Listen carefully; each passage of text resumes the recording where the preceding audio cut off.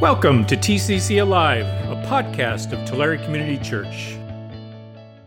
Well, at this time, we're going to go to Scripture, and we're going to go to Ephesians chapter 2. So, Ephesians chapter 2, and we're going to begin reading at verse 11. But actually, we're going to step back a couple. But before we do that, kids, you are dismissed if you want to go to children's church at this time. People will meet you in the back. If you're visiting with us, feel free to go with your kids so you know where they are. You can pick them up afterwards. All right, bless you guys as you have a really cool lesson on thankfulness. All right.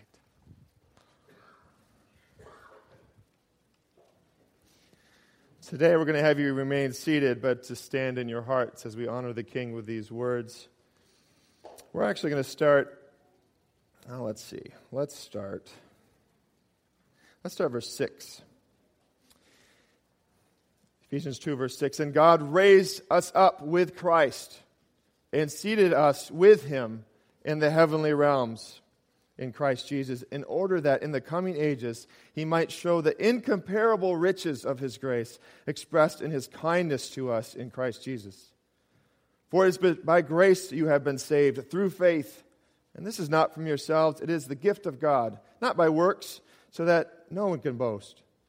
For we are God's handiwork, created in Christ Jesus to do good works, which God prepared in advance for us to do. And therefore, remember that formerly you who are Gentiles by birth and called the uncircumcised ones, by those who call themselves the circumcised ones, which is done in the body by human hands. Remember that at that time you were separate from Christ, excluded from citizenship in Israel, and foreigners of the covenants of the promise, without hope and without God in the world. But now, in Christ Jesus, you who were once far away have been brought near by the blood of Christ. For He Himself is our peace, who has made the two groups one and has destroyed the barrier and dividing wall of hostility by setting aside in His flesh the law with its commands and regulations. His purpose was to create in Himself one new humanity out of the two, thus making peace, and in one body to reconcile both of them to God through the cross, by which He put to death their hostility. He came and preached peace to you who were far away, and peace to those who were near. For through Him we both have access to the Father by one Spirit. This is the reading of God's Word. Praise His name.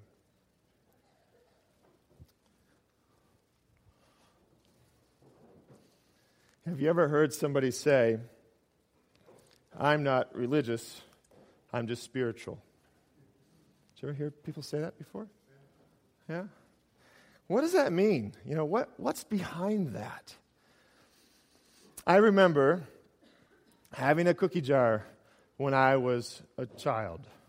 It wasn't my cookie jar. It belonged very surely to my mother. It was her cookie jar. And once in a while, I got access to it. But this cookie jar would be placed in different places around the kitchen because I was what they'd call a climber. And I would climb on the counter and I'd get into the cookie jar. And then my mom would put it in a high cupboard and I'd climb up there and climb up the shelves and get access to the cookie jar. And then the cookie jar started to morph into different ways of keeping me out of it by putting latches on it that maybe I couldn't get in. And I figured that out too. And I was always trying to get in the cookie jar.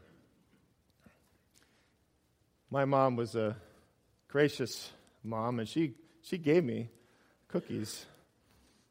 But as all good moms, you have to have a limit, right?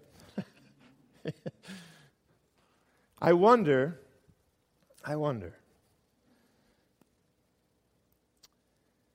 if religion is a lot like that. People are tired of religion, trying to reach for the cookie jar and not being able to, not finding graciousness. And they're reaching for this cookie jar, and they can't attain it. And so naturally, you don't want to be religious if you can't do it, if you can't accomplish it. And so you want to be spiritual.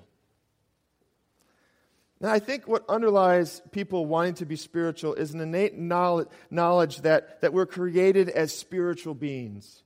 That there's something more, someone more beyond our current experience, beyond ourselves.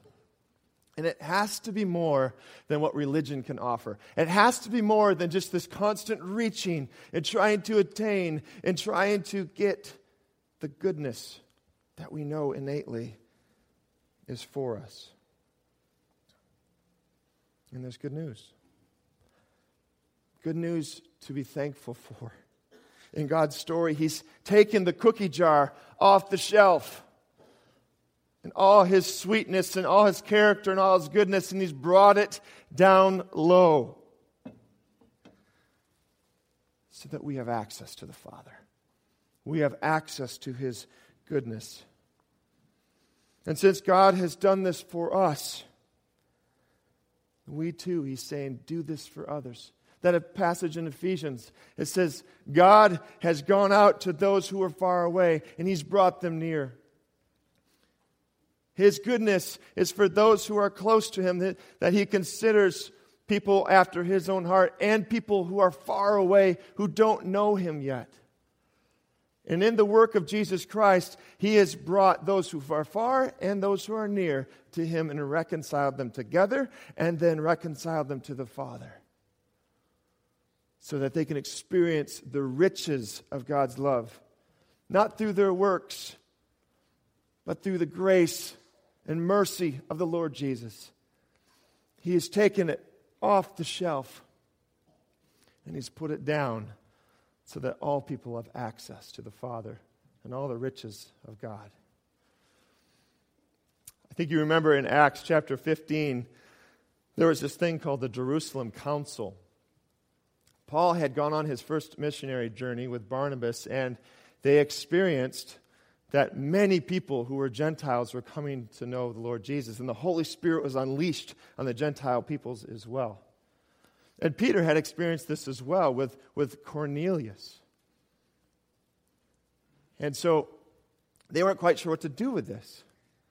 I'm like, well, I think we still have to follow the law of Moses. I think we still have to have circumcision. Those are good things. Those are things in the law that we have to follow. And so they called this council together and they said, okay, how are we going to do this? What is the Spirit saying in this? And Peter gives testimony and says, you know that the Spirit poured out on Cornelius and his whole household. And Paul and Barnabas gave testimony and says, you know that the Gentiles are coming to faith all over the place. And so now they have this relationship with Jesus. Now they have the Holy Spirit. And now are we going to impose on them all of the regulations and all of the things that have burdened us? And James speaks up. This is not James the apostle. This is James, Jesus' brother, who came to faith at some point. And he's the head of the church now in Jerusalem. And he speaks up and he says, let's not make it difficult for those to come to Jesus Christ. Now, there's certain things that we want for people so that they can know Jesus.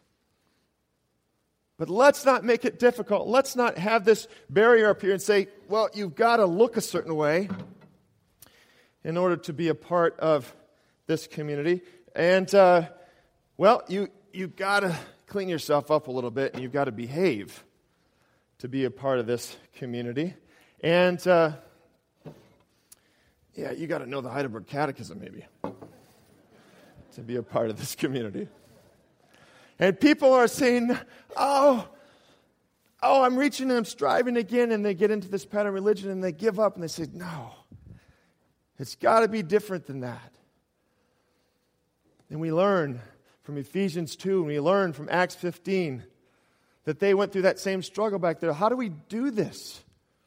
How do we set aside some of our practices and some of the things that we have done and some of the culture that we have created within Christianity?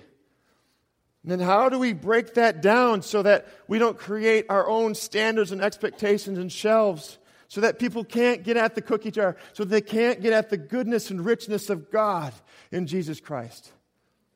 Let's not make it difficult. We have been blessed with all the riches in Christ. He has brought down the cookie jar to us so we can experience all the sweetness of who He is in His ways. Jesus says, take my yoke upon you, which means take my teaching upon you. For He says, I'm humble and lowly in heart. My yoke is easy, my teaching is easy. Don't make it more complicated. There's power in the gospel. We don't have to convince people about God. We just have to show people God's love. There's power in the gospel itself. We don't have to make it fancy. It's good enough on its own. It's more than enough on its own. And so He says, take my teaching, take my yoke upon you, and you will find rest for your souls. Don't burden yourself with all the other yokes. Receive my goodness. It's offered to you right here. Don't make it harder than it is. Receive all my sweetness in Jesus Christ. And don't, once you've received it, put it back on the shelf so that other people have to strive for it. Other people have to kind of fit in our religion, in our culture, that sometimes we inadvertently make. Let's step outside of that ourselves and begin to realize that God, in His mercy, has brought it down for us, and we have to model that merciness to bring it down for others. Let's not make it difficult for people to see the sweetness of God. Let's pray. Father, you are good and your love endures forever, and we give you thanks for that. We thank you for the richness that we can have in Christ Jesus, who not only saved us, but continues to bestow on us blessing after blessing after blessing, so that we can bless others. Help us not to miss that part. Help us not to miss the blessings you have given us. Sometimes we get so immersed with all your goodness, and we have to take a breath and step back and recognize and realize how much you have blessed us and in what ways you have blessed us, so that we can take those blessings and actively give them to other people. Let's not make it difficult, Father. Teach us how to receive your goodness, recognizing it all comes from you. Teach us how to give away your goodness, not expecting people to clean up their act, to behave a certain way, to become a certain way before they belong, because they belong to you, and they need to have an example of how that belonging is, what it feels like. Do people accept me as I am before I clean up my act? Will they accept me, is what people are wondering, Father. Can I find a place to belong without having to reach up on the top shelf to the cookie jar? Lord, make us mindful of these things. Sometimes we do them and we don't even realize we're doing them. Convict us by your Holy Spirit how to take that cookie jar and bring it low. How to take your gifts and offer them freely, being models and demonstrators of them, because you have acted that way towards us. Thank you, Father. Thank you, thank you, thank you for all you have done for us. And we want to dedicate our lives to doing these things for others in your name and for the advancement of your kingdom. Amen. Thanks for listening. If you want to know more about the ministries and mission of Tulare Community Church, visit us at tccalive.org.